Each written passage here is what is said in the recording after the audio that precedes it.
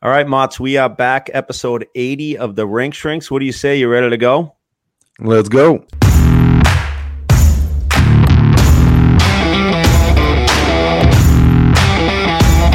All right, Mott's, episode 80 here. We have a great interview with Chicago Wolves head coach Ryan Warsofsky. But before we get to that, let's catch up. How's everything been going?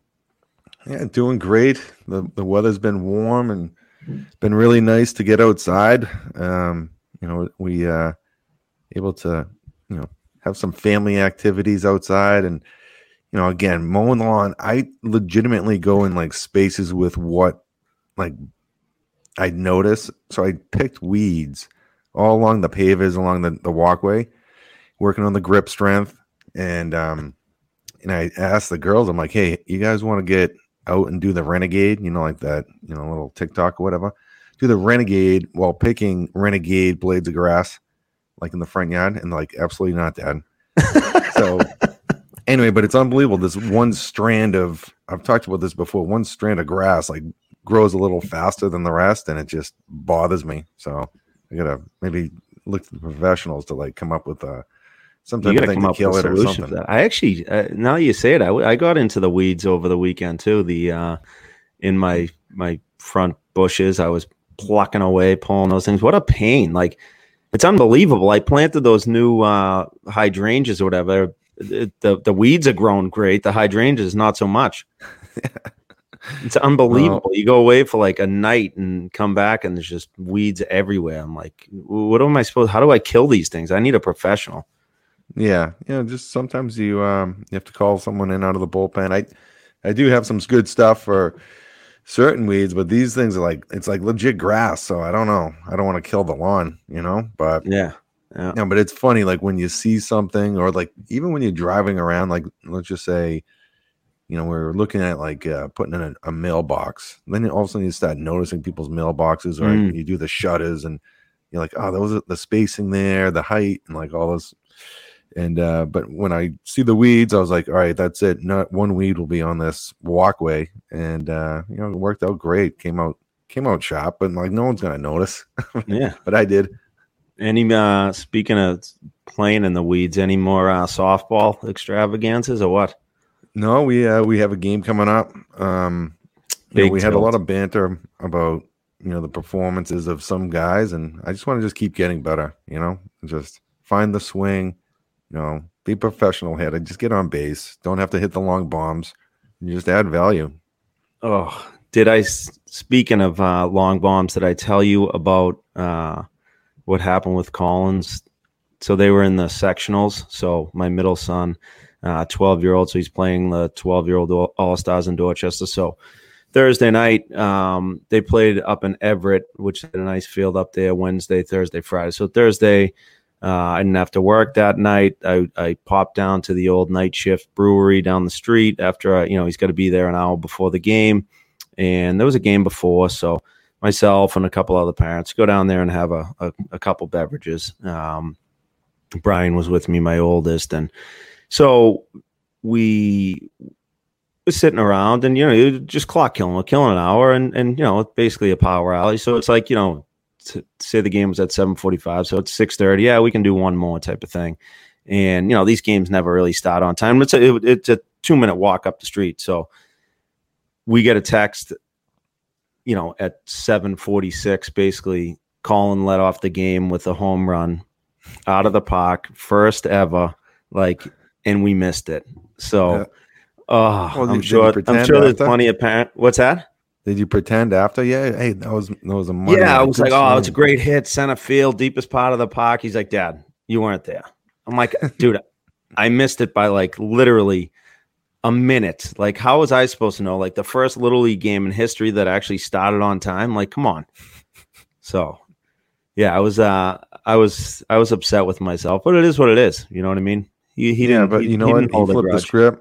It could have been a long car ride home from Everett. He's giving you the silent treatment.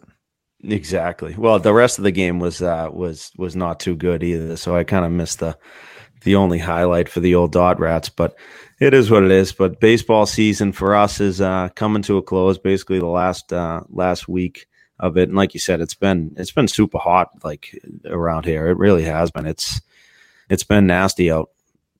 Yeah, today as we record, it's a nice day out, less humidity, but yeah, it has been a little, kind of the humidity and a little dangerous at times getting out there. But like I said before, like you get out and you start sweating, like I'm either just all in or I don't want to sweat, like that half in and out, and you start leaking through your shirt when you have to go out in public, or I just stink and just sweat like throughout the whole day and don't shower until the end. But yeah, it's been nice though. Can't complain.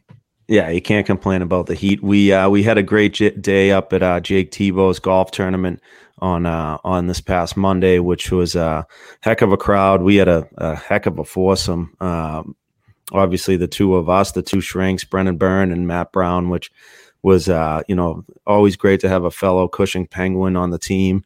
And we had a smart kid in Brennan Byrne, Milton Academy, Harvard guy, and Brownie obviously played at Northeastern. But we had a heck of a day. It was a lot of fun. It was great seeing those guys, and it's amazing to see the progress that Jake's made, and the commitment from his family and his parents and his brother Drew. It was really, really cool event. The Bruins Foundation, you got to give a shout out to those guys and Bob Sweeney and everything that they do. So really cool. They were auctioning some stuff off, and they're like, Sweeney was auctioning off a box, and he's like, "Motts, you gonna be there?" Like that was a bit of the selling point, Selling point, yeah. The bids went down after that. They're like, hey, I'll have a take back on that. You're like, hey, no, we want the box. We want the box without Motts. We'll pay him not to be there.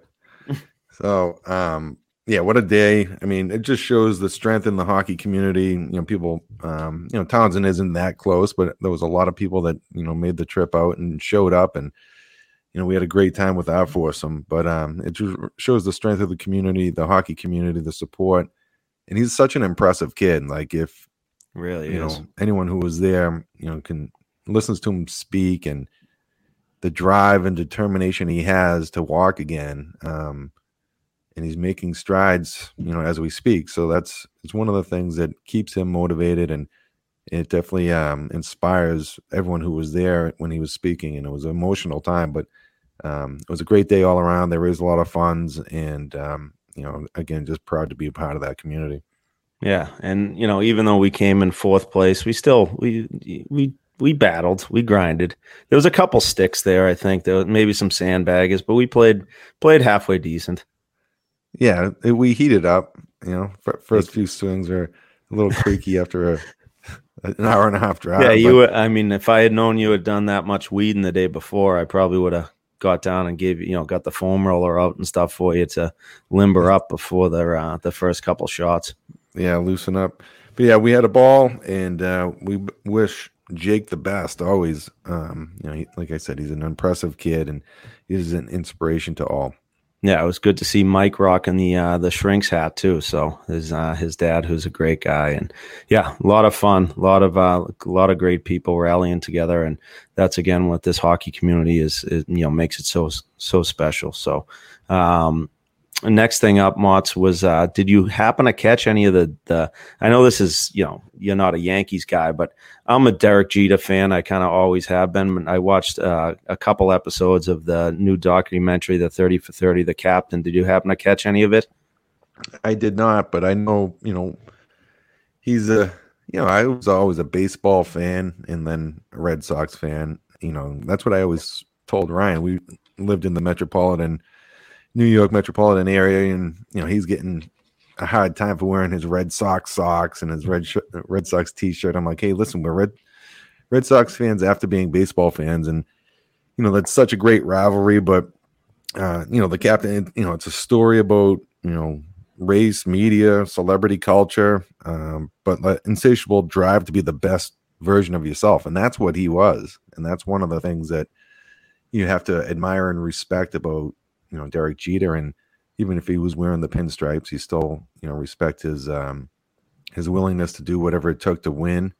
And he did it in a very I wouldn't say humble, but it's just more like a gentleman way. And It wasn't like outwardly cocky or anything, but he had that internal confidence, and it showed when, the clutch situations came up, and I'm going to definitely watch it, but I haven't caught any episodes. Definitely watch it, and we can maybe break it down a little bit more, because there was some, like I said, I watched the first 2 episodes, and really, really good, and some different things. And he talks about the highs and lows of his career, and also, how when he did get to the big moments, how, he took every day that he was at the field and played every game like it was, basically a World Series type of game, and that way he never got too high and too low, which is very it's something that young hockey players or young athletes in general can really learn from. So we'll have to I don't want to ruin it all for you, so let's in the next couple weeks, let's make a point to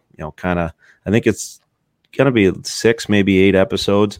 We'll have to break it down a little more.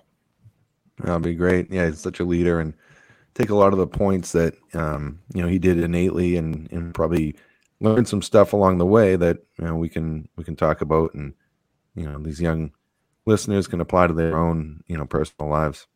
Absolutely. What do you think of the Calgary and Florida trade? Pretty interesting. I mean, 2 high-profile players, and Uyghur as well. Like he's coming into his own. Tkachuk, they need a little bit more sandpaper down in Florida. I think he is a good fit. Huberdeau is coming up on the end of his deal, so we'll see. Well, only time will tell to see who wins the trade. But it's interesting how both clubs were willing to part ways with top end players who are a big part of that fabric of each team. And we'll have to see. But like Tkachuk is an interesting player because he has the skill, the grit, the antagonizing kind of attributes that can change like a culture on a team. So we'll see how it works out. And they went out and addressed a need that was definitely a glaring hole in the playoffs. So and Hubie is a good dude. Like I was roommates with him my last year, and just an awesome guy. Had a great year, and we'll see how he fits up in Cal. But I think only time will tell. Yeah, no, it was definitely interesting. I was shocked. I mean, I've really, I got to know, Huberdeau a bit when just from Keith being down in Florida, and always really liked his game. Unbelievable passer and hockey sense and things like that. And Matthew Tkachuk, I mean, obviously the Tkachuk name speaks for themselves and his play. And like you said, him being that kind of antagonizer. And, I loved his press conference right away. He's talking about, I used to hate the Edmonton, I hate the Edmonton Oilers, but now I really hate the Tampa Bay Lightning, and talking about how, they're going to need to go through them to get to where they want to be, to get to the Stanley Cup and things like that. So it really was, I mean, I think personally, like, initially I'm like, this would have been an even like 1-to-1 trade, you know what I mean? And I've really seen Uyghur over the past 5 years kind of morph into a strong top pairing defenseman. Him and Ekblad were pretty dynamic back there, and a kid, undrafted player, I believe, and he ended up, he really carved himself and plays the offside a lot, like, which is very, very valuable as a right-handed guy, and does a good job. Another guy that super like nice guy, just a good dude. So and then they threw in some picks and stuff like that, and a prospect as well. So it was interesting, I think, to see everything. But obviously, Florida really targeted Tkachuk, and they really wanted him. I know the Tkachuk family is probably psyched that to have him in be in Florida and stuff like that, and probably an easier commute for them getting from St. Louis down to the Sunrise area versus up to Calgary. Yeah, and getting a little respite from the weather, get down there and be like, yeah, we're going to see Matthew. Exactly. Big Walt, I'm sure we'll have the storms. Yeah. So. Exactly. I saw an interesting tweet too from Coach Bechler, Becchler. I think that's how it's spelled. Coaches, we must remember we are the adult in our program. We are the one who should know how to act, behave, communicate, and deal with adversity. Yes, our athletes should do many things, but we are the mature one in the relationship. We show the way, we set the example. I thought this was, obviously we're coming into August. Like I really can't believe it, but hockey season's around the corner. And I just kind of like this tweet or, quote, whatever it was. Yeah, it just really summarizes what we should be doing as adults / coaches. And, there is, a level of expectation, when it comes to the behavior side of it. Most teams, embody the personality of the coach and the direction of what instruction is being said by the coach, whether they're yellers or intense, kind of laid back, let them play, more creative. So that is a really good quote. It kind of, touches on a lot of different things, but that's really, as a coach, I feel that, if you keep it in control, your team will keep it in control. And also, to lead by example as an adult, as a coach, and as an influencer of young, impressionable players, boys and girls. So I think that was, he touched on a lot of good stuff there. And it's always good to have reminders. Yeah, well, before we get to our interview, speaking of coaches, with Ryan Warsofsky, I'd like to talk to you about Cross Country Mortgage. If you own a home and you haven't looked into refinancing in a while, have a quick chat with our friend Chris Devon and see if it makes sense for you. Devo may be able to help you save on a monthly basis so that you can put more money into savings or other projects. Check him out at chrisdevon.com. And check out our boy Devo. He's a good man. He can help you in many ways. So check him out at chrisdevon.com. And now I think it's time for our interview with Ryan Warsofsky, head coach of the AHL Calder Cup champion Chicago Wolves. I had the chance to hang out with him, get a couple picks with the Calder Cup over the weekend. I didn't touch it because you never know. I still might want to win one, but we had a great time. It was great catching up with him, and hope you guys really enjoy this interview with Ryan Warsofsky. All right, and our next guest is a two-time Calder Cup AHL champion. He's come a long way since working global hockey camps where we were playing asteroids with the kids and, wiffle ball in the spare rink down at the Bavis Arena. But we're very proud of him and really looking forward to this conversation. Welcome to the Rink Shrinks podcast, Ryan Warsofsky. Thanks, guys. Thanks for having me. It's definitely been I think it was about 10 years ago today. I was probably in that rink teaching these kids how to play roller hockey. You just taking slap shots at the kids playing asteroids, breaking their steel. Parents coming home going like, "Yeah, I don't know what happened to their steel. No idea." Yeah, babysitting the kids at lunchtime. It's been playing sharks and minnows. Oh yeah. Getting a quick long way. Yeah, thanks a lot for taking the time out, Ryan. We can just dive into your career and where you are now and. BY and you guys, you go way back, the family, but could you just, start us out how you started playing and also, some of the early influences that kind of helped you in that early developmental stage? Yeah, I think obviously grew up in Marshfield and down the South Shore and, had two older brothers that played and then a younger brother. So it's four of us total that kind of grew up around the game of hockey and, started at a young age. I don't even think I was very good probably when I first started and just try to get better. Played for the Bay State Sharks and I think they're probably the Breakers now, right?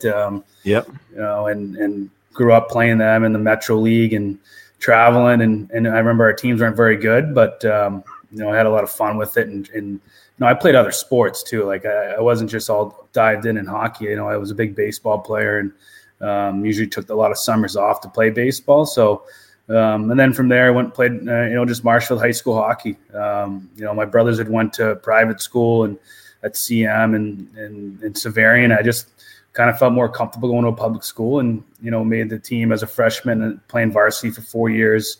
It was awesome. I was kind of a big fish in a little pond and was kind of the go-to guy through, my whole high school career. And then got the chance to go, postgraduate at Cushing. Obviously the Penguins was a hockey powerhouse back then, and all the great players and BY and Keith and Chris Bork and my brother was there with Ryan Bork. There was a good group of guys that I had got to know that had played there, and it was kind of a no-brainer. Like that was the next step in my journey, and playing for Coach Jacobs and Coach Troy, who are two of the best.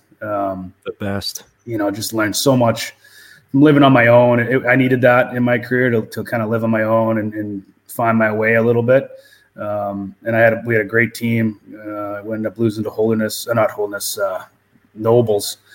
the Hayes brothers, and they had a really good team. But it was a fun group, fun year. I learned so much. That's probably where I grew the most as really as a person, just kind of figuring out time management, school, other things that are going on. And then, went on to Sacred Heart University, wanted to play Division I hockey. And, I always look back sometimes and was that the right decision? Because I didn't have a ton of offers. I had a lot more, offers to go play Division III. And, similar to when I went to a public school, I could have been a big fish in a little pond, and went to Sacred Heart and kind of grinded out for 2.5 years. And, I remember, talking to, I think it was Bubba Bork Radar. And he's just like, hey, if you're not having fun, man, you either got to hang them up or you got to make a change. So I just wasn't having fun going to the rink, and made a move to go back closer to home to Curry and play Division III. It was great. And then, I had a blast. I just played so much, I enjoyed going. I found the fun in the game again. The coach was a little cuckoo at times, but, I kind of liked it. He was hard on me, and I needed that probably at that time in my career. And I knew I wasn't going to go to the NHL, so I went and played overseas for a year and had some fun. But I knew in the back of my mind I wanted to get into coaching. And through those summers, obviously was working the global hockey schools and, having a blast. Didn't know where I was going to lead. I didn't know if I was going to get into coaching, if I wanted to be a scout. I just wanted to be around the game and learn and be around people that wanted to make kids better. And thanks to BY, he was around the rinks and helping out, and brought me on board as one of the head counselors. It was great. That minimum wage I was paying him in the off season made him realize, yeah, I'm all set with this youth hockey stuff. Let's try to get to the pro level. Yeah. But you hit on a couple, really good things there, Ryan. Obviously, through everything. Obviously, your parents, Mark and Don, great people, and got you involved in the game early, along with Adam, Jared, and David, and the support system was there. But were there any really like coaching influences as a young kid that you really, look back on and say, like, if it wasn't for this guy that, I wouldn't be where I am today, coaching the American League, interviewing for NHL head coaching jobs and coaching jobs? Yeah, I think obviously the Sullivans, Mike Sullivan, his parents, kind of who started the Bay State Sharks, and who were my godparents, kind of got me probably involved in the game the most.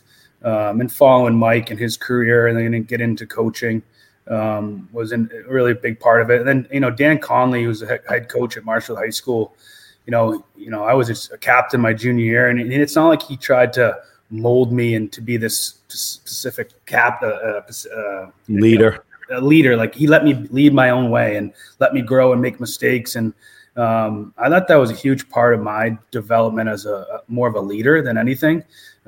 He let me be me and lead my own way, because I think there's different ways to do it. I was a little bit more vocal than, you watch Patrice Bergeron. He's probably a little bit more quieter when he speaks. Guys listen, but he shows it by his work ethic.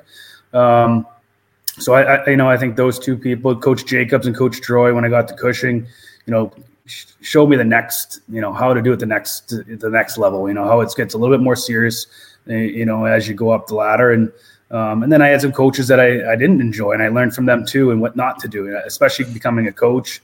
And there's some things you try to take pieces of, from what you did, Bri, with at Global and the hockey schools, and just, skating instruction, and just the way you communicate. So along the way, I've tried to pick, certain things from certain coaches and try to, mold myself as a coach and hopefully help some other guys along the way. You actually left out that you played for the Cape Cod Bluefins, though. Yeah. I thought that was like a minor baseball team or something. I was done, and this guy I knew that was run the team like, hey, can you come down for one game? And I'm like, man, I'm done. Like, I was so done with. I just got back from like the Central League, getting cut like 6 flights of a layover to get when they booked me through. I was leaving like Rio Grande to Austin to Dallas. Dallas got canceled. Went to like DC. It took me like 40 hours to get home, and he calls me the next day. And finally, my dad's like, I'll go to the game. Let's go. I want to go. My dad, like, go to any hockey game in the world. He's like, let's go. So my father probably went with him. I know. I think they were going to pay me like $250. I never saw the money. And the guys in the room were like, hey, we're taking warm-ups with no buckets. So I'm out there ripping around with I'm like, right in warm-ups, I'm like, what did I put myself into? And I was just checked out. I'm like, oh, God. It's Oh, hilarious. that's hilarious.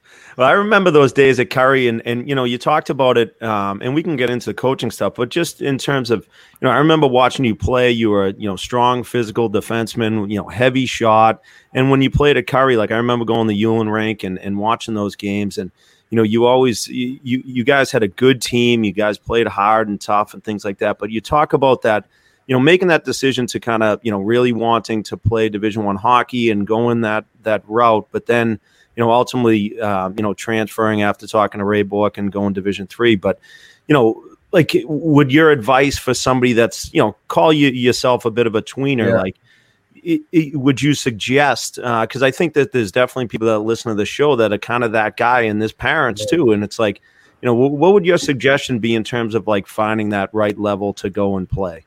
Yeah, I think you got to go where you want it, and whoever shows you the most love is probably it's going to be the spot for you. Now you got to feel comfortable when you visit the school and all that. But I remember Hobart was a Division III school. I could have played baseball there. Like it was a total package. And this coach would call me every week. He was all over me. And in my head, I'm like, nope, I got to go Division I. I got to go Division I. And looking back, Division I wasn't for me. And there's no right or wrong reason. It doesn't mean I was a bad player, but you have to enjoy this game. I tell our guys today, like, if you don't enjoy coming to the rink, I need to know about it. You need to come and tell me so we can make a change here to get you to enjoy. This is a game. This is a game that we love to play. We all love growing up playing, and you can't lose that joy and that passion to play the game. So, I think you got to go where you want to, where you feel most comfortable. You can still go and be the big fish in a small pond and have, a great career, and you never know what happens down the line. So I agree. I think that's one regret that I probably have in my career. Now it all worked out, but you got to go where you wanted. The school that wants you the most, the school that shows you the most love. If you feel the most comfortable, usually that's the right spot. So that's something that I kind of learned through the process. And sometimes it takes a little self-evaluation to kind of see where you slot and where you can succeed the most. And it might not be at that Division I level. So it does take a little bit of humility to take a look in the mirror and kind of honestly assess your skill sets. And but sometimes, you get outside influences and kind of push you a certain way. Yeah. And it like affects, like you could go, I could have went to BU and played 4 games and but that affects my, that you're miserable. Like you're not going to enjoy the game. It's going to affect your life. It's going to affect your off ice stuff. It's just going to, I think it's, you look at you see all your friends and you see your buddies going to these Division I schools. And I agree. You got to have a little self-analysis to take a step back and, kind of think about it a little bit. And maybe I should have done that a little bit more when I was there, but there's a lot going on. It's a big prime time school as prep school as Cushing is. You kind of see all your teammates doing it. You're like, oh, I think I need to do that. And maybe that wasn't the right decision for me. Is it true when you were at Curry, you wore number 33 because of me? No big deal. But, after your playing career and obviously working, and we had a lot of fun in the summer, a lot of laughs and things like that, doing camps. But, you started coaching at Curry College, where you graduated from. Like, talk about getting into it and coaching and, what a difference experience it was from, being the guy on the ice to now the guy behind the bench. Yeah, it's a huge adjustment that I don't think everyone realizes when you're done playing. You don't just jump on the bench and feel like you have all the answers. Like the game happens so fast. Remember in my first game at Curry, I was coaching and I'm like, I can't even see the neutral zone forecheck. I just see a bunch of jerseys out there skating around. Like it's hard to kind of process it all. And then each game you kind of coach, the game slows down a little bit and you kind of see it a little bit, kind of develop a little bit more. But I kind of think I grinded a little bit through that. It was only 1 year, but I remember getting the call from South Carolina to go down there. I was scraping mold out of the stalls at the Ullin rink at the Curry locker room. Like no joke. Like it was August 25th and we just had a huge heat wave and there was mold everywhere. And the coach was like, hey, you got to go clean the stalls. And I'm like, you kidding me? I was down there by myself. Like the whole rink is closed. I don't even think the ice was in yet. And I'm scraping mold off the stalls. So, it's just, part of the grind and starting with you at the hockey schools and being a counselor and, babysitting the kids at lunch. It's just part of who you develop into a little bit. It was all part of my story, I think. Yeah. Can you talk to us about, going down to South Carolina and that first opportunity to coach at the pro ranks? Yeah, I was obviously going down there. Same thing, similar. I get on the bench and things are going 100 miles an hour. And I worked for Spencer Carberry for 3 years. Was the assistant with the Leafs right now, and that's kind of where I molded as a coach the most. Similar to Division III in the East Coast League, you wear a lot of different hats. You're doing a lot of different things. I'm planning the travel, you're planning the buses, you're booking the flights. It's just there's a lot of behind the scenes work that goes on that you don't just show up and the players don't just show up. You got to recruit the players. That league is hard league to coach in because it's 365, 7 days a week, all year long. You got to recruit. You got to know every single player in college, junior leagues. The guys that don't get NHL deals. So you have to kind of have a grasp on every player that's around in North America and build your team. So those 3 years were as an assistant coach were huge for me. Kind of molded me and I wanted to be a coach and learn from Carbs and how he did things. And then he moved on to go the OHL and I got the head position. And, I was young, like youngest coach in the league. I know I'm the youngest coach in the American League still, but, I think it made, I had a lot of passion for it. So it was something that, when I got the job, a week later I was getting married and I remember having the press conference and everyone's in town and I had to go down to the office and start recruiting some players. And, my wife's like, hey, let's go. Everyone's here. We're going out. And I'm like, hey, there's no players, like, because you're the general manager too. Like, so it's a really hard league to coach in. It's but you learn a ton. You learn so much. You learn how to be a GM. You learn how to negotiate with players for contracts. Like I said, you're booking them the flights. You're the video coach too. Like you're breaking down the game. That was huge for me. Now we have a video coach in the American League. Your job gets a little bit easier as you kind of go up the ranks. So that league is challenging, but I feel like, you see the guy like Jared Bednar who coached there before me, kind of molds you who you are as a coach because you tested so much and you're used to the grind. So when you get to the NHL, the American League, you're kind of used to that, the grind of the travel, the grind of, what goes on day to day. So those 5 years in South Carolina were the most important 5 years in my career to date, just because I learned so much. From Carbs, from Robbie Kincannon, who was the president there, who was a great guy, Dorchester guy. Cuckoo. Yeah, I was gonna actually, while you were talking about it, I was gonna, kind of cut you off. And can you just talk about the influence of Robbie Kincannon, who's obviously just a legendary personality? I can't wait we got to get him on the show here because he'd be great. I'm sure 90% of his stories he can't tell on this show. And being the family man that he is now. But it's just an unbelievable, infectious personality, Cuckoo Kincannon, just an absolute legend. So can you talk about kind of working with him? He was in his role with the South Carolina Stingrays and everything. Yeah. He's the mayor down there, man. He's got so much passion for that organization too. And, he's a guy that wants to win. He's intense. He'll challenge you, which I needed as a coach and which all the coaches need going in there. And, it's funny. I sent an email to him when I was sitting at my desk in Curry and he called me within, 3 minutes. And, we kind of hit it off and we still talk every day. He's just a great man that, cares about you as a person, wants to develop you as a coach and move you on. And, you get down there, he knows everyone. You need a plumber, he'll get you a plumber. You need someone to fix your car, you need a buyer. Like the guy knows everyone, and he's been down there for 28, 30 years. And he's got the stories. I wish I could tell some because they're absolutely I didn't really know him. I knew of him, but then you get down there and you start meeting because a lot of alumni that live down there, and they start telling stories about Kooks, and it's just like you can't even make some of it up. It's hilarious. Yeah, for some of you adults that listen to the show, look up. I think it's called the magazine.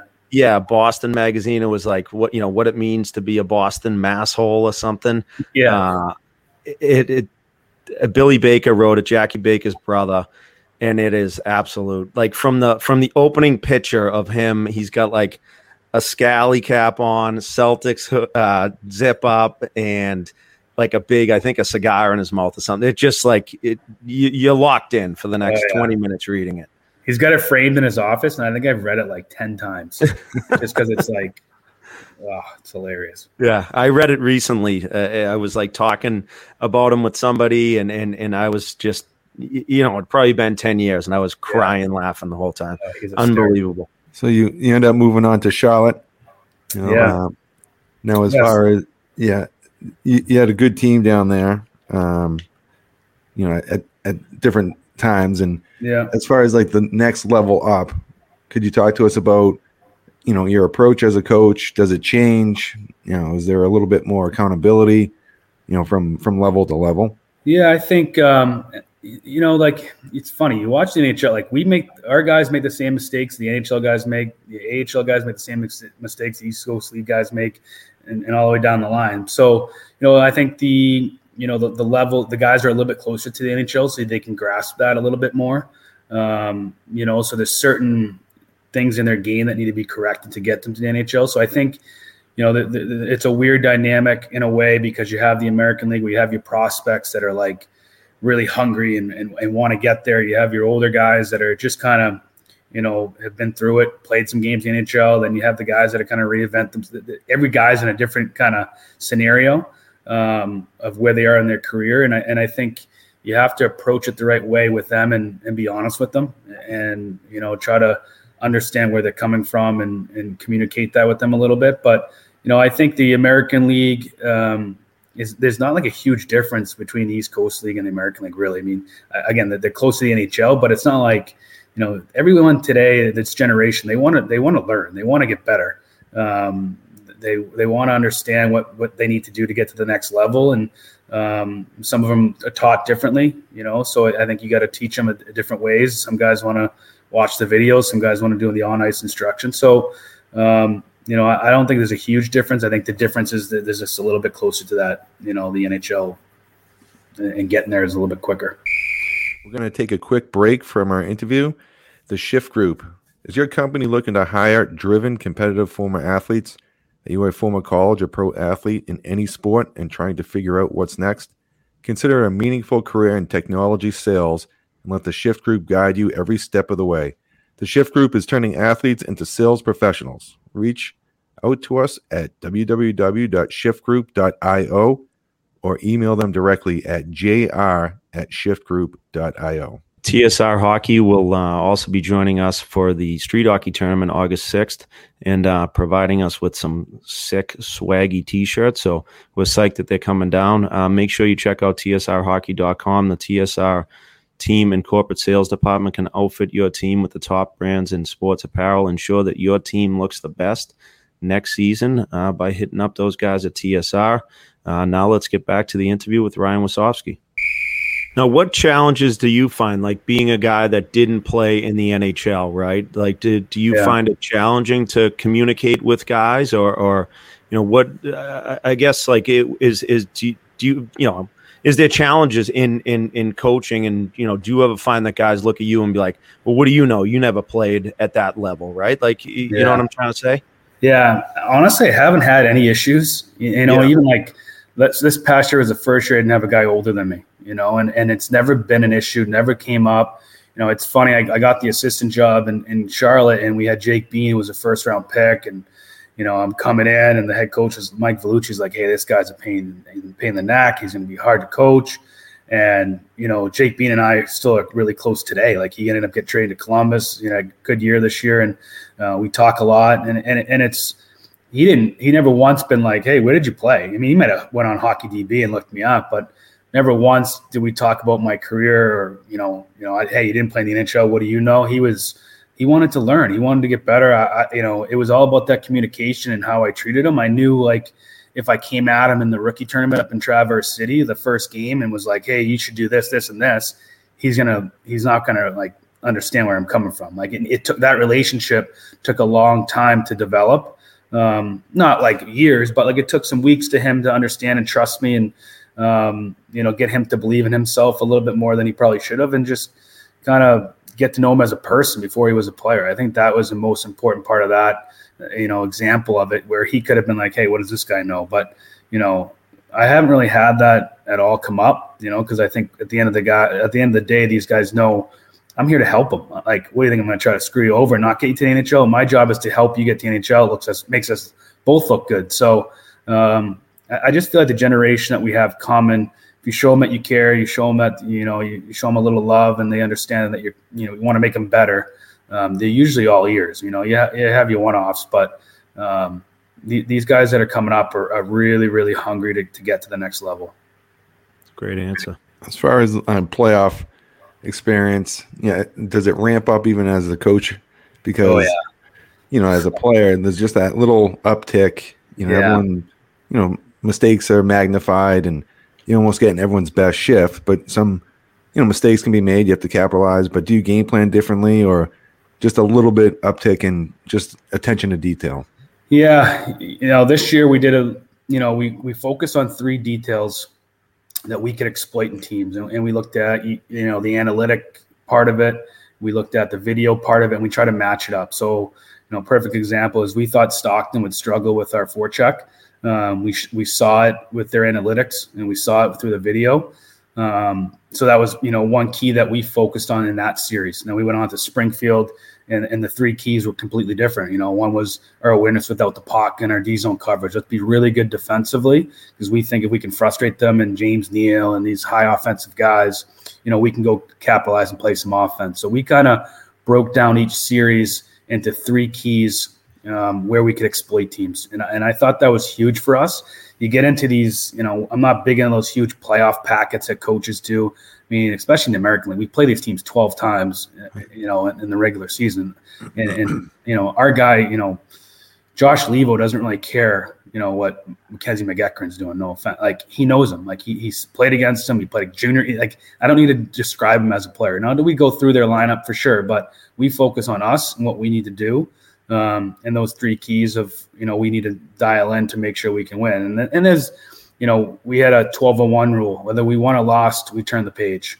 As a coach, it's a little bit different. Like you roll with, there's a lot of emotions that go into it. There's a lot of, what ifs. And I mean, we were up 3-0 in Stockton, and we thought we were going to sweep them. And then we lose game 4 in overtime. We lose game 5 in overtime. You're like, oh, here we go. We're going back home 3-2. What happened? So as coaches, you're like, this could get ugly. This could go to game 7. That's not what you want. So that was a good experience for myself. I know I've been through it, quite a bit here in my short career, but it never gets old. Those emotions and those feelings that you go through, and you guys, you've been there as players. Like it's a roller coaster. That's what the playoffs. So that's what makes it so great and so fun. Is that part of that roller coaster that you go on. Now, as far as you're mentioning about being a leader, when you're playing, a little bit more vocal and fiery. What's your demeanor like behind the bench? Yeah, I'm still pretty fiery and pretty vocal, and it's funny. I got a funny story. So that Andrew Podorowski that UNH played at UNH went up. He was our best player, a captain. We're like, we've already clinched first place. Best team in the league. We got home ice the whole playoffs, and it's like game 74. We have 3 games left. Playing Milwaukee, and I was just all over these refs, and I don't know why, I was just fired up that game.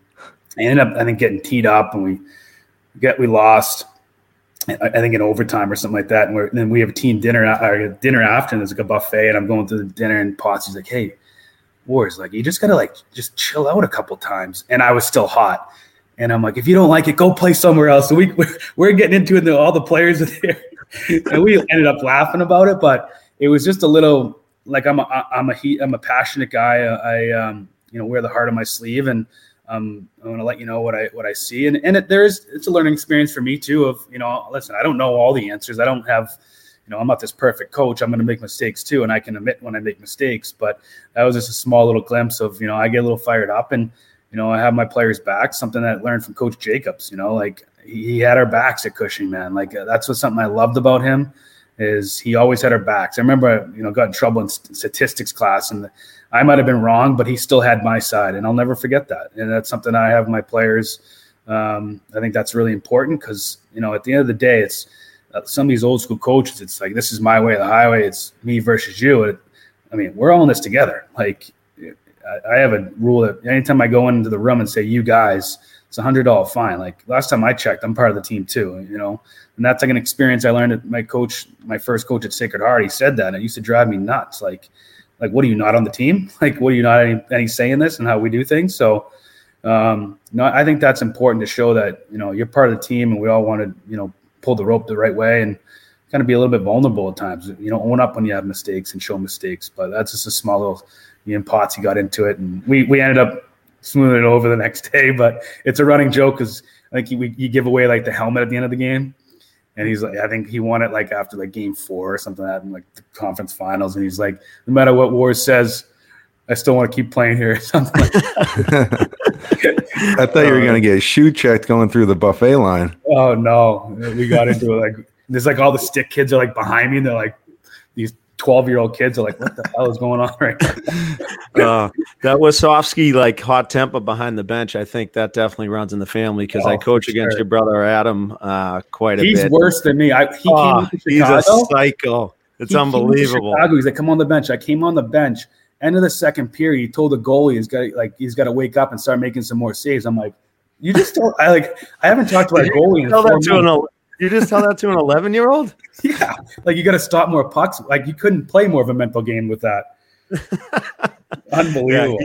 Yeah, he gets fired up. I love, we do the. I'm pretty like anything. Same thing on the bench. We all get a little emotional, right? But I try to just kind of stay level-headed as much as I possibly can. And I'll once in a while just hear like a big like get off or like scream. I just like glance over at Adam, give him a little stare, and he's just like shaking his head, and he's got like the coaching board fired down on the ground. God. I'm like, oh, this is unbelievable.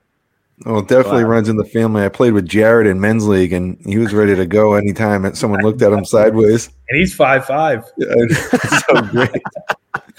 It's so fun. He's a good little player, and he wasn't afraid to mix it up a little bit. Yeah. Well, I think one of the common themes you've talked about though is the communication piece. Like, you communicating with your players at the professional level. Like, is that just is it? When you get to that level, is it individual meetings or is it like team meetings? Like how do you treat, I guess, the team and each player on it? Yeah, I think that word like communication, like today is like the big one, right? Like everyone throws it around, like communication with the players, and they're right. Like it's huge. I communicate like I don't sit in my office all day. Like I'm sure some coaches, the older school coaches, you don't even like watch you play. Like might have not even seen the head coach until game time when he was coming to talk. Like I'm in the room, like I'm not sitting there posting up, but like I'll grab guys. I try to talk to guys. A lot of times, not even about hockey. We had Richard Panik this year who was making some money and probably wasn't happy to be in the American League. So a lot of that him and I's conversation was like, hey, how's your family doing back in Slovakia? Your kids? Is your little guy playing hockey? And then you kind of gain that trust, and the guy's like, all right, this guy's actually a real human being, not just like a soldier telling me what to do, like a chief soldier telling me what to do. So, I think it's the biggest part of the game right now is communicating with the players and let them know what your expectations are. Be honest with them. I try to make sure when a guy leaves a meeting with me one-on-one, it's really clear what I was talking about, whether that's a video meeting, whether it's just one-on-one about his game, whether it's about his practice habits. When he leaves that meeting to understand, what I'm talking about. Usually I'll ask him and he may say, no, I'm kind of confused. Like, all right, let's figure this out. So there's no clouds, with the message. And we've all left meetings with coaches and like, what did he just talk about? I have no clue what he's talking about. Like, yeah, I'm more confused than when I came into this meeting. The guy put me in a bottle. Like, I'm like, what are you talking about? So I just try to make that a real big part of, what I do is making sure when they leave meetings, they understand what I'm talking about. And it's usually pretty black and white. And, I let them speak. Let's hear what you think you are as a player. Let's hear what you think you're seeing. There's tons of instances, like examples of that throughout each year that I go through of players that they think they see it one way and I see it another way. And, it's not my way or the highway.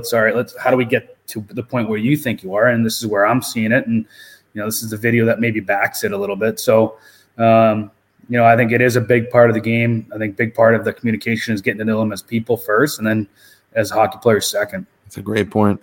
Well, could we get into this year in particular? 50 wins in the regular season is a real accomplishment. It's like, as far as a coach and even, as a player, the consistency over a long season. So there's, the ups and downs like we were talking about, and, the ebbs and flows of the schedule and the travel. How did you manage that? And, like the consistent message, when to back off, when to push. Did you have like a consistent game plan, like kind of set out before like the season, or do you just kind of play it by ear and see how the guys are responding and, certain times of the year? Yeah, I think you're exactly right. Like, I don't have the whole schedule mapped out with days off. And I'm not a big believer in that. Like, I mean, you have to give the guys a day off, but you have to know when to push them. You have to know when to come off. You have to know when maybe today is a skill day. Maybe today let's have some fun. I'm a competitive guy. I think, we do a reward token system, and it's, they get tokens for wins, and they can use these tokens throughout the year to, whether it's a day off or an optional or a gym day or a team dinner. So we did that. We've done that. I've done that since South Carolina, and I think it's awesome. Like, you get the guys talking about, hey, we get 7 tokens, and then you win 12. We won 12 in a row. They ended up having like 15 tokens, and they're like wanted to go to Cabo, and I'm like, hey, like, you can't go to you can't use these on like 6 days off. Like, you can't just, there's some rules that have to be in place, but like, it just gets them in, you give them an inch though, they're going to take a mile. Oh my God. Like, we were going in the finals. One of them asked if we could use it for a private jet. Like, because we had got 50 wins, we had a lot of tokens, and we break it into segments throughout the year. So we just got to focus, kind of day by day of what we want to do. And then, we break it up into 6-game segments. But I think that's a big part of coaching too, is like when, having that feel, when you can push them, when you can kind of come off. I think the leadership group is a big part of that. Like, you got to have a good communication with your group of leaders. We meet with them once a week to, hey, do you like practice? Did you not like? Did you like? What are your thoughts? We're going to work on a power play today. Hey, today I'm giving you guys a heads up. We're going to get after it pretty hard. It's going to be, some one-on-ones. We're going to do some skates at the end. So now they know going into it that they're like, okay, he's being honest. This is what we're doing. And usually the older guys, they know it. Like, man, we weren't good the other night. We know it's coming with a hard practice today.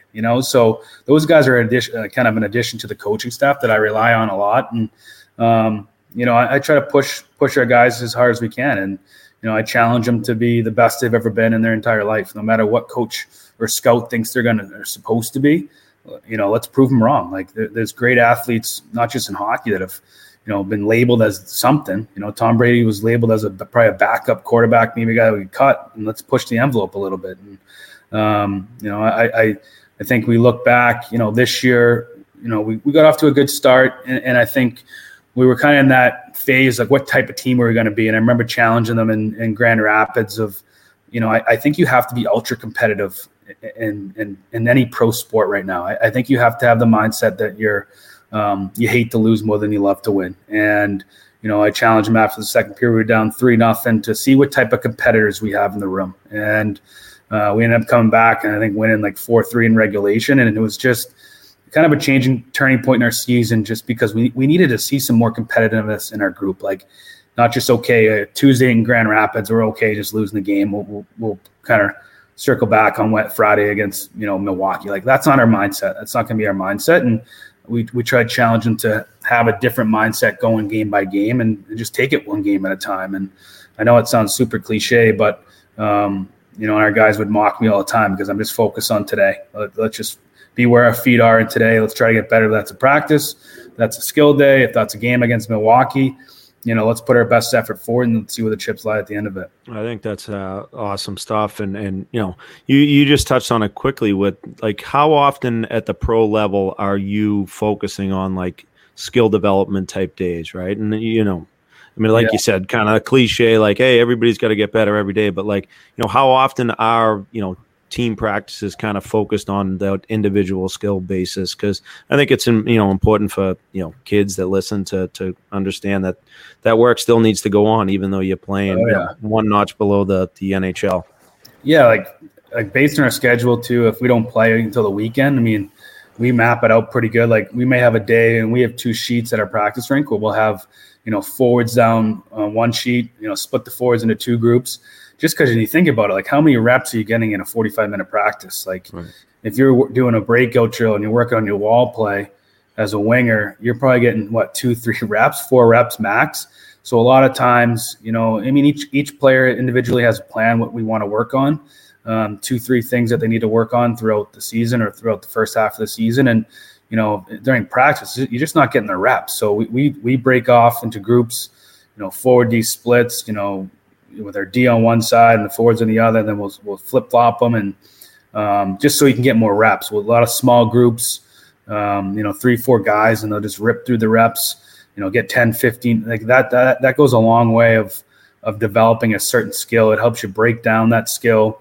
And then with practice, like a lot of times we'll do like, Jamison Reese, one of our prospects, like struggles with defensive coverage, and like I'll do a specific team drill just for him. And our whole, like, we share our practice plans with Rod and Carolina, and he sees what we're doing, we see what they're doing. So there's a good communication between the whole organization on what guys need. But I think that's something that we've incorporated the last couple of years of doing, a lot of hockey sense drills within the team for specific players. And sometimes they don't even know it, and then at some point throughout the season, you're like, hey, Reese, that drill's for you, man. Like, you're like, that's why. Yeah. And that's what you go every other shift doing it. And he's like, oh yeah, that makes sense. And it's so like, there's different ways to kind of develop. And I do think the skill develop part of it is huge, whether that's before practice, after practice. We make it a big influence in our scheduling for sure. Are you and Rod the Bod sharing workout plans too? Are you guys communicating on those pieces? No. What you're doing and what he's doing? My first training camp there, I got on the bike next to him like 7 in the morning. I was going for like a 30-minute stroll. And he had already been weight vest. He'd already worked out. He gets on the bike. I looked over. He was at like 28 minutes. So I'm like, all right, he'll get off at 45. Sergey Samsonov, who's our forward development coach, gets on next to me. And he's like, hey, he's not getting off. And I'm like, what do you mean? So I get done with 30 minutes, and I guess he won't get off a bike until everyone else is off it. So if I stayed on for 2 hours, he would have went like 3 hours. Like, as soon as you walked in, I would have been like, hey, you need my bike? I'll get up. I've been on it for 28 minutes.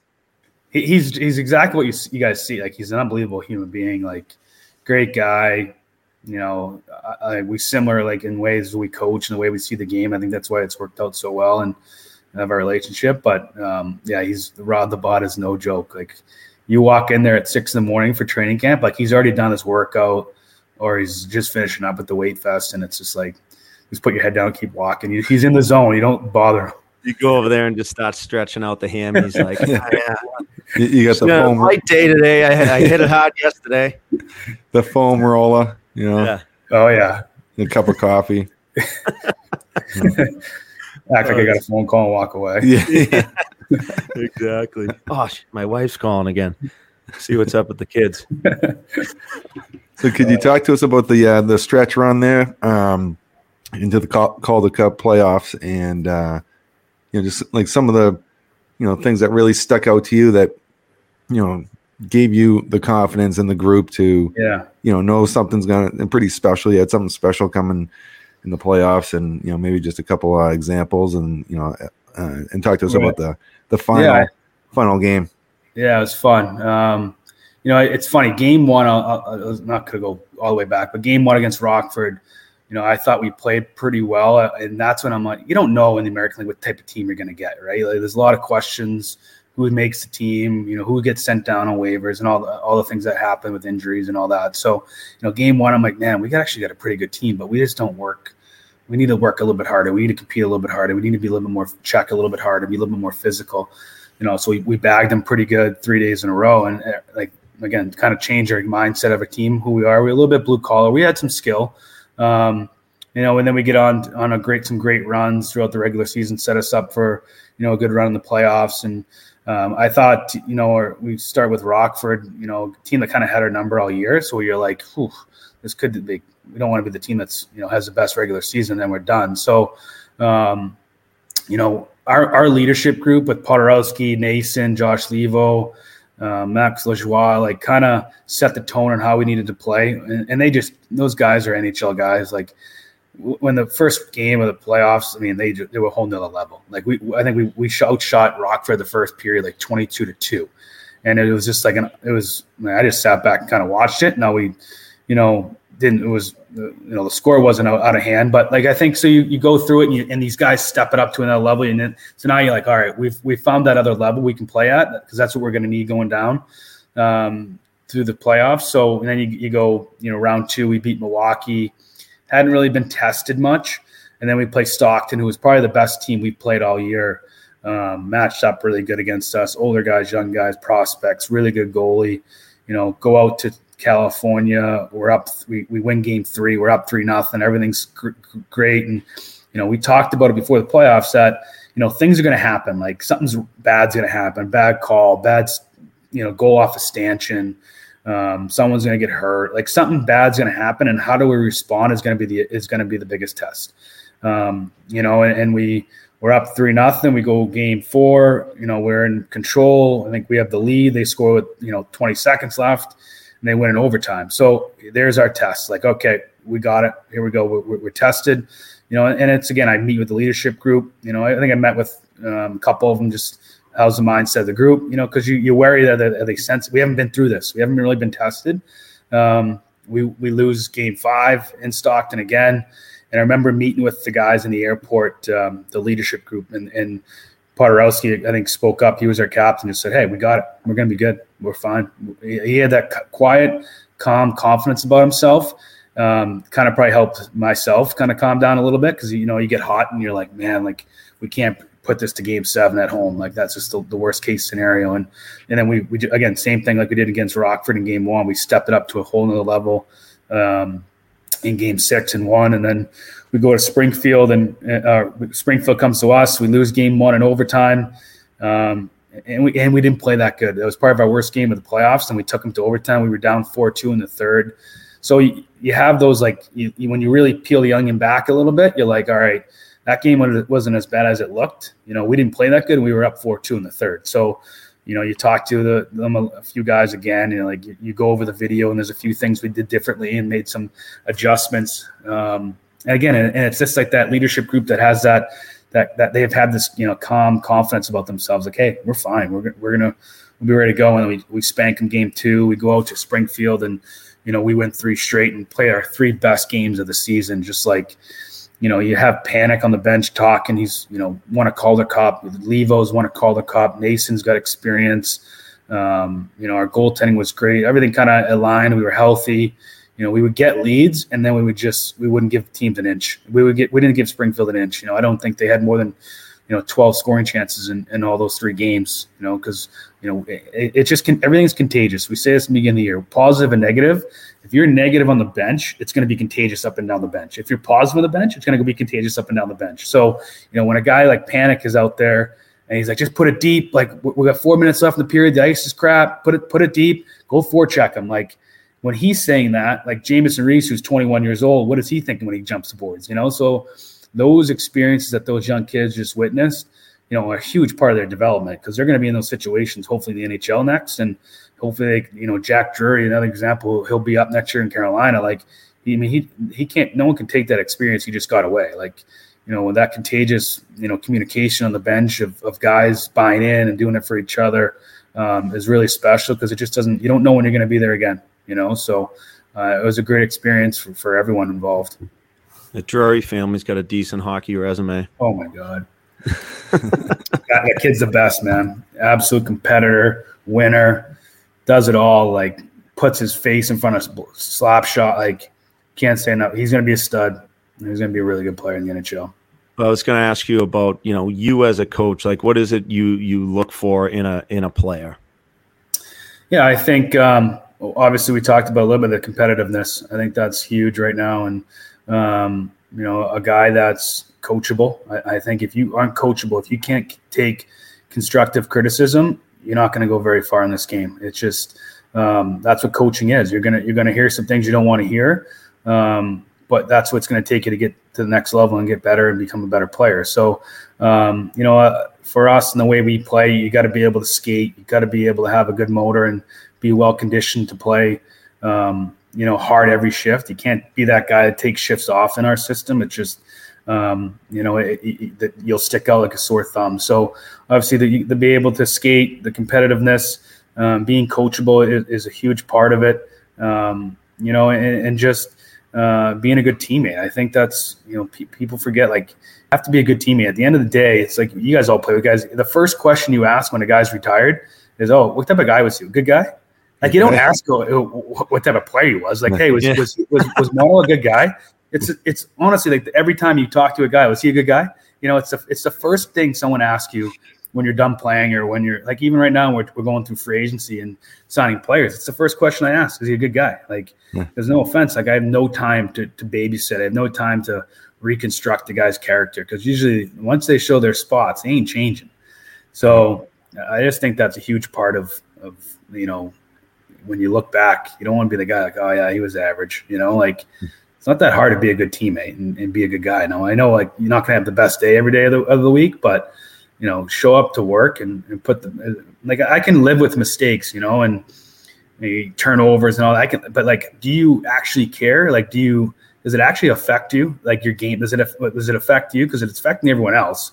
And do you care? Like, do you track back? Do you back check? Or are you just kind of like, oh, I turn over, I go back, and I like half-ass it back? Yeah, go for the change. Hey. Yeah, like the little details, the little things are that's what I feel like, you know, scouts, and you talk to them, like, they watch the body language. They watch, you know, like, it's all part of, you know, no one's going to stand for that stuff at the next level.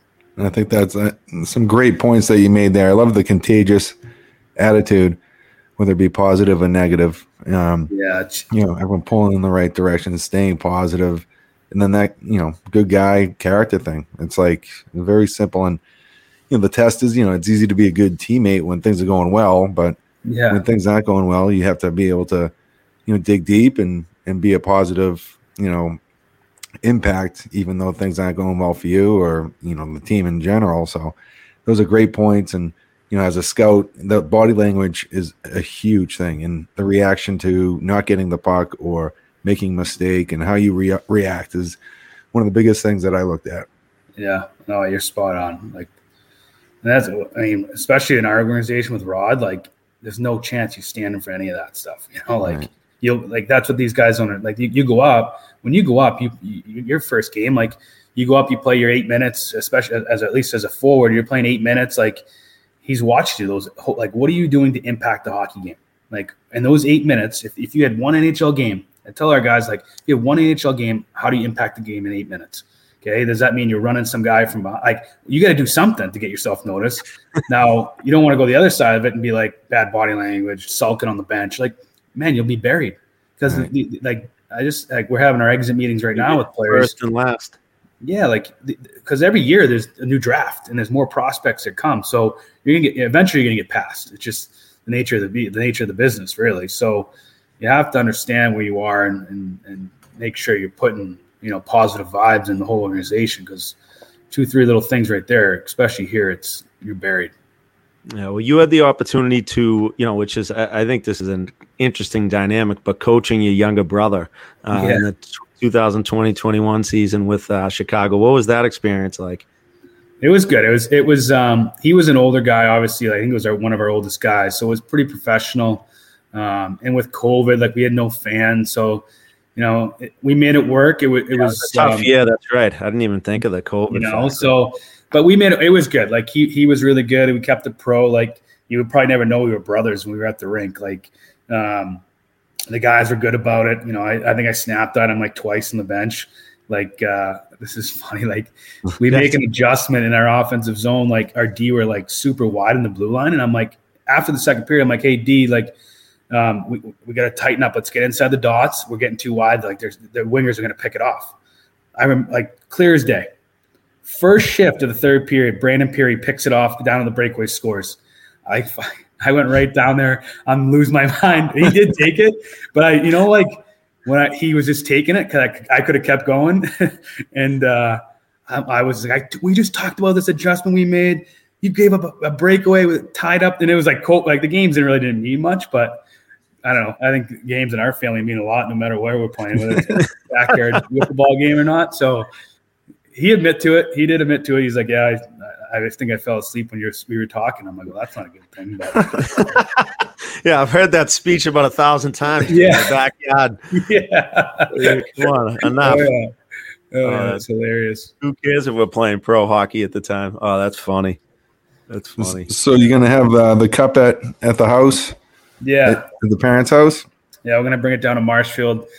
Gets here Saturday morning, so we'll have a little cookout and enjoy it. And move on. But it was fun. It's definitely any level. I know it's not the Stanley Cup and whatnot, but what we just did, it's a grind. Like you said, we played 94 hockey games, including all the way back into rookie tournament down in Tampa to finishing in Springfield. It's a long season. A lot goes on. A lot of meetings. A lot of like practices. A lot of video meetings and one-on-one. So when you win it, you got to enjoy this. Well, you play the game, right? So, it doesn't get old winning championships. No, it doesn't. So back to back. There you go. That's awesome. Yeah, no, well, Rye, I mean, I know that we were pumping your tires and super excited to see you guys win it. And I guess I want to touch on just lastly, like now you're in the process and you're kind of talking to NHL teams, like as in coaching positions. Like, what's that experience like? Kind of before we wrap up here. Yeah, it's been obviously. I would never have thought about being a coach in the NHL like 10 years if you'd asked me when I was at Global, but it's definitely humbling experience. When we win, and you hear whispers of it a little bit, and of teams are going to be reaching out, after through the playoffs. Being a younger guy and. Went up to the draft, met with a few teams, and you're just kind of taking it all in and experience it all. And like, listen, I'm not in a race to get to the NHL, and I think that's as a player too. I think we need to understand we can't be in a race to get there. I'm trying to. I want to make the right decision and not just say I'm in the NHL to say I'm in the NHL. I want it to be the right fit. I want it to be. This is an assistant coach. I want to learn from the right head coach and be in the right situation. So. If it works out, great. And if it doesn't, like I'm in a great spot in Chicago.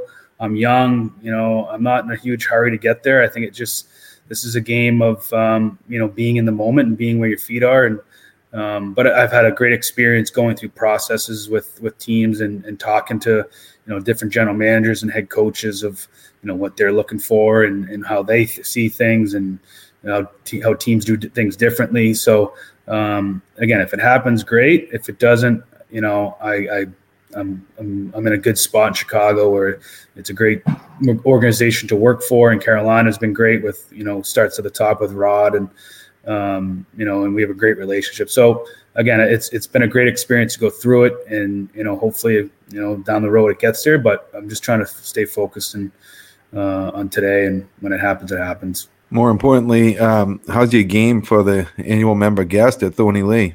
Not good. To go? That's the one thing, going late into the season, now a short summer, and then I had to go to Montreal for the draft to meet with some teams, and my golf game is not good. My brother has been all over me too. He's like playing like 4 times a week. I'm like, we just had our second kid. It's like if I tell my wife I'm going golfing, she's going to I've been gone for the last 9 months. She's like, not happening. We're one-on-one. We're man-on-man right now. Oh, yeah. It's I don't know. Just don't. 3. Yeah, Mott's has 4. So that's like a complete game changer. Yeah, once you get past man-on-man, you can have 7. Then they start just taking care of each other, Well, hey, you were one of 4 too, but I know. I don't know how my mom did it. Speaking of which, though, I mean, it was so cool to just see the pictures on Instagram and everywhere, but just seeing your wife Caroline and Cal and your newborn Lucy there, and obviously your brothers and your parents, just talk about how special that was to win the championship and have your your nieces and nephews and everybody around. It was, I mean, I know from. I'm shocked that Buddy and Patty Yandel weren't on the ice celebrating with the Warsofskys like they usually are, but it was cool to watch from a distance. Yeah, for sure. And I mean, you couldn't have dreamed it up anymore in Massachusetts for the finals, and it was awesome to have everyone there. Obviously, my dad is the biggest fan there is, and he's trying to take pictures with the cop. He's smoking cigars in the room with the boys. He's like one of the boys. So, and then you get my wife, and it flew in with Cal, and he's on the and he's out there with his cousin skate, running around on the ice while we're all inside, drinking out of the cop and smoking. It was awesome. My brothers were there. Dave was there because he was home for a little bit. So, it's funny when we were up, we were 1-1 going out there. Who would ever thought we'd win 3 in a row? that's a hard thing to do on the road. They were sold out games with a hostile like kind of environment. And, then you win 2, you win 3. Now you're like, all right, this is a chance. So my wife's like, hey, I might fly. I'm like, all right. But you don't want to like jinx it and get out of your routine. So, she flew in with Cal. And then, obviously you're like, even throughout the game, you're like, all right, now what happens if we lose? Like, we got to go back home. It's 3-2 and it's a little bit different turn situation. the page at 12:01, right? Exactly. But no, it was awesome. Just the whole celebration after, and the party after was great, and having them there was obviously made it really special, man. Because now I can kind of afford to live a little bit, but there was times where I was grinding at Curry, being an assistant coach for $10,000. Like it's not a lot of money to live off of. So clean and mold. Yeah, clean mold off the stalls. Saying like, what am I? Should I go work at M&M? Exactly. But you just got to stick with it. And, I think if you're a good person and try to learn to get better and don't act like you know everything, good things happen. Well, that's great stuff. Well, we really appreciate you taking the time, Ryan. Yeah, thanks for having me. This is great. Good chatting, and best of luck with the interviewing process moving forward. And we'll be keeping tabs on you, see how everything shakes out. Yeah, Are we gonna sink the cup down to the bottom of the pool, Mario Lemieux style, or what? We might have to. That thing's wood too, so it should go right down. Awesome. Well, we're looking forward to it, and thanks for joining us. This was a blast, and I think so much information for coaches and players that they're gonna be able to take from this interview. So awesome stuff. Thanks, buddy. Yeah, for sure. Thanks for having me, guys. I appreciate it. See you, Ryan. That interview was brought to you by Franklin Street Hockey, the official ball and street hockey partner of the National Hockey League. Head to franklinsports.com to stock up on goals, sticks, and training gear for the whole team. Yeah, just grab some of your street hockey gear from franklinsports.com, dangle in the driveway, some passes with your street hockey neighbor. Like you can do so much with Franklin Sports apparel. So make sure you check them out at franklinsports.com. BY, that was a great interview with Ryan. I really enjoyed some of the points that he made. I really liked how attitude is contagious, whether it be negative or positive. Those are one of the biggest things, because when things are going bad, it can just steamroll and kind of roll downhill going negatively.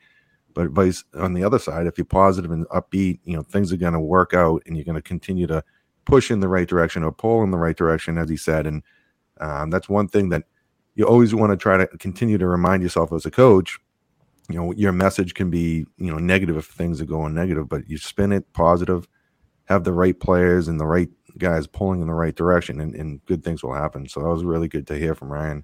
Yeah, no, I really enjoyed talking to him. And obviously we had the like I said, we had the chance to hang out over the weekend, and, just talking to him about the hockey culture, the locker room culture that he brings to the table, I think is so important. And the communication piece, like with his players and management and, the coaches up top, I thought it was really, really cool to see. And, I really think if it's not this year, it'll probably be next year that he'll be behind an NHL bench in some capacity, whether it's a head coach or an assistant coaching job soon enough. And it's really just, it's taken hard work. It's taken him, literally, like he talked about it, making $10,000 cleaning moldy stalls in the Ulen rink, you know what I mean, when he was with Curry College. And he, and grinded and went down to the East Coast League and really learned as an assistant, and then became a head coach, and then, an assistant in the American League, where he's, learning how to be a general manager and everything, basically. So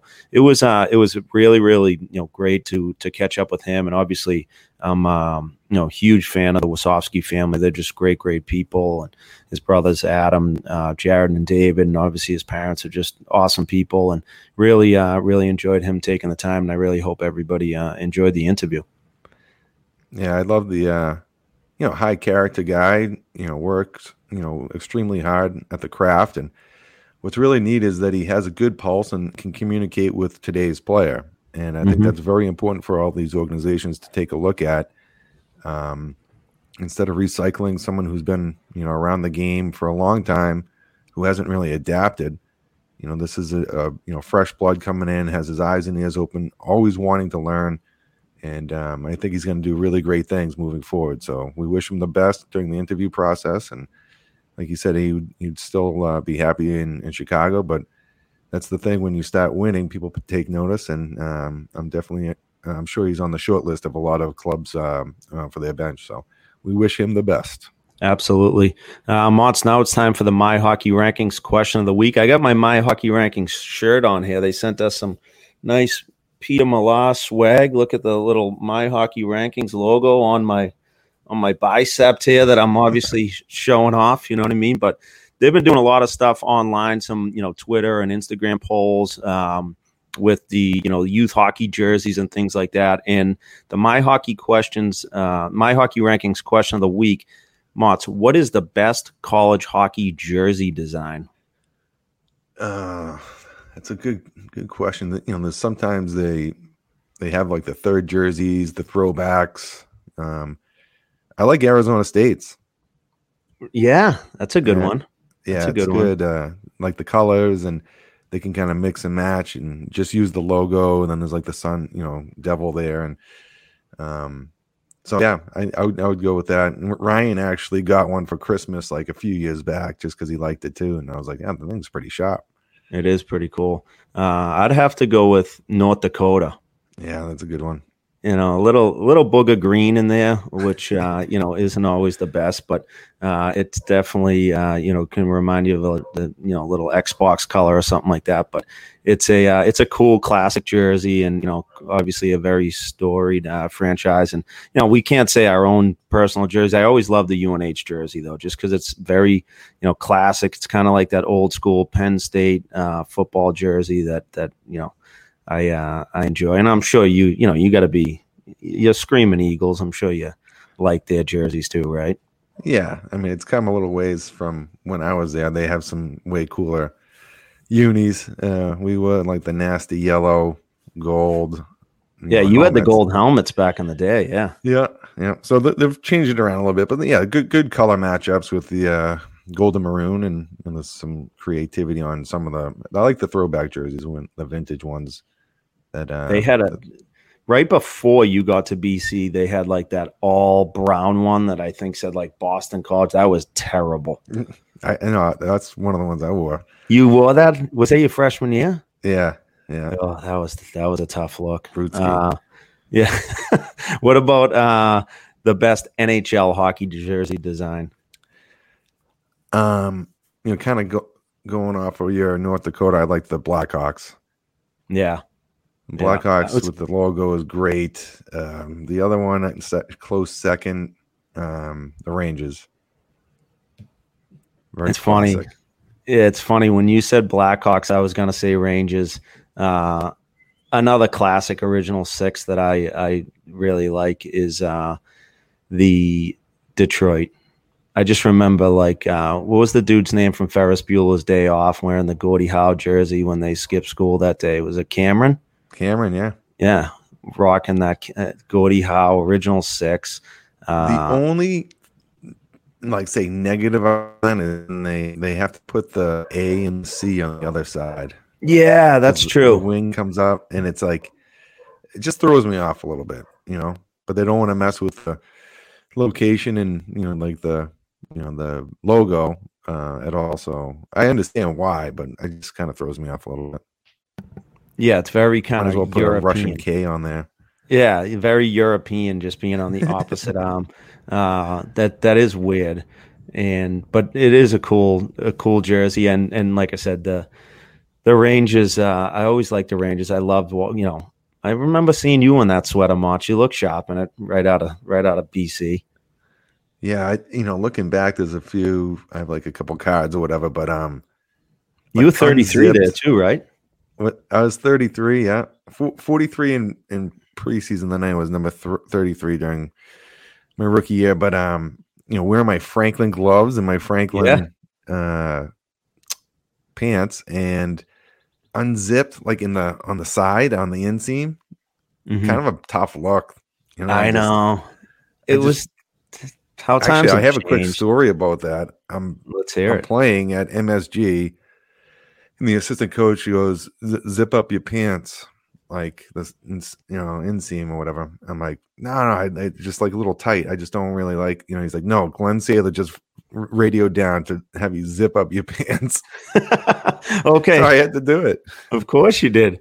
Oh, that's hilarious. What about the New Jersey Devils, like the green ones, the old school? Yeah. And we played in a couple games with those on around St. Patty's Day, and we always played well too. So it was a lot of fun to have those throwback unis, and those were pretty cool actually. Yeah. That's a pretty good look with the green pants and everything. Speaking of green, big shout out to our friend Tom Peterson with Green Biscuit. He hooked us up with some training pucks and things like that for us to mess around in the driveway and the yard with. So get your Green Biscuits, obviously greenbiscuit.com. Though he was very nice to send us some stuff. I was dangling in the yard around with the kids the last couple days, working on my mitts, trying to get ready for saucer passes this upcoming season. You know what I mean? That's about the extent of my training. But those pucks, I couldn't believe how well they actually worked. Did you test them out at all? Yeah, I did. And I actually, funny as it may sound, I tried to send Tom a email. I don't know if I just messed something up or whatever, but I took a picture of all the care package of all the biscuits, and I was like, hey, thanks so much. They're going to get tons of use. And the guy comes back to me, wrong Tom Peterson. I must have put like a D or something. But at the end of the day, I'll send you his number. Yeah, please do. So sorry about that, Tom, for not reaching out sooner. But I did to the wrong dude. Oh, that's hilarious. That's great. Yeah, but great product. They slide great on the pavement, and you can throw some good sauce with them too. So definitely check out their website and order yourself up some nice training tools with the biscuits. Yeah, definitely. Speaking of off ice work, obviously street hockey tournament's coming up next week. We're really looking forward to it. Hopefully you guys are around. The Kingston Connection. It's going to be a lot of fun events, a lot of stuff going on with all these teams, and we're really looking forward to it. Yeah, it's going to be great. Good event. Going to have some high-level street hockey, right? Absolutely. Dangle out there, work on your mittens with the green We biscuit. might even be getting in the mix, Mots. We might play a little bit, show these kids what's up. Yeah, I haven't played on the feet for a while, but I'm sure it's like riding a bike. Yeah. Well, do you want to go rollerblades? I would much rather. Yeah, me too. Because you don't have to stop and start. Yeah, seriously. But yeah, no, we're looking forward to that. And obviously, once again, good episode, Mott's episode of 80 already done. I can't believe it. It's been 80 episodes. Pretty cool when you think about it. Thanks to everybody for listening. Thanks to Ryan Warsofsky for coming on. And anything else, Mott? You got anything for us? That one just trending towards the century mark, which is going to be nice. Absolutely. I think it's time to cue the Rink Shrink Shuffle, Jersey.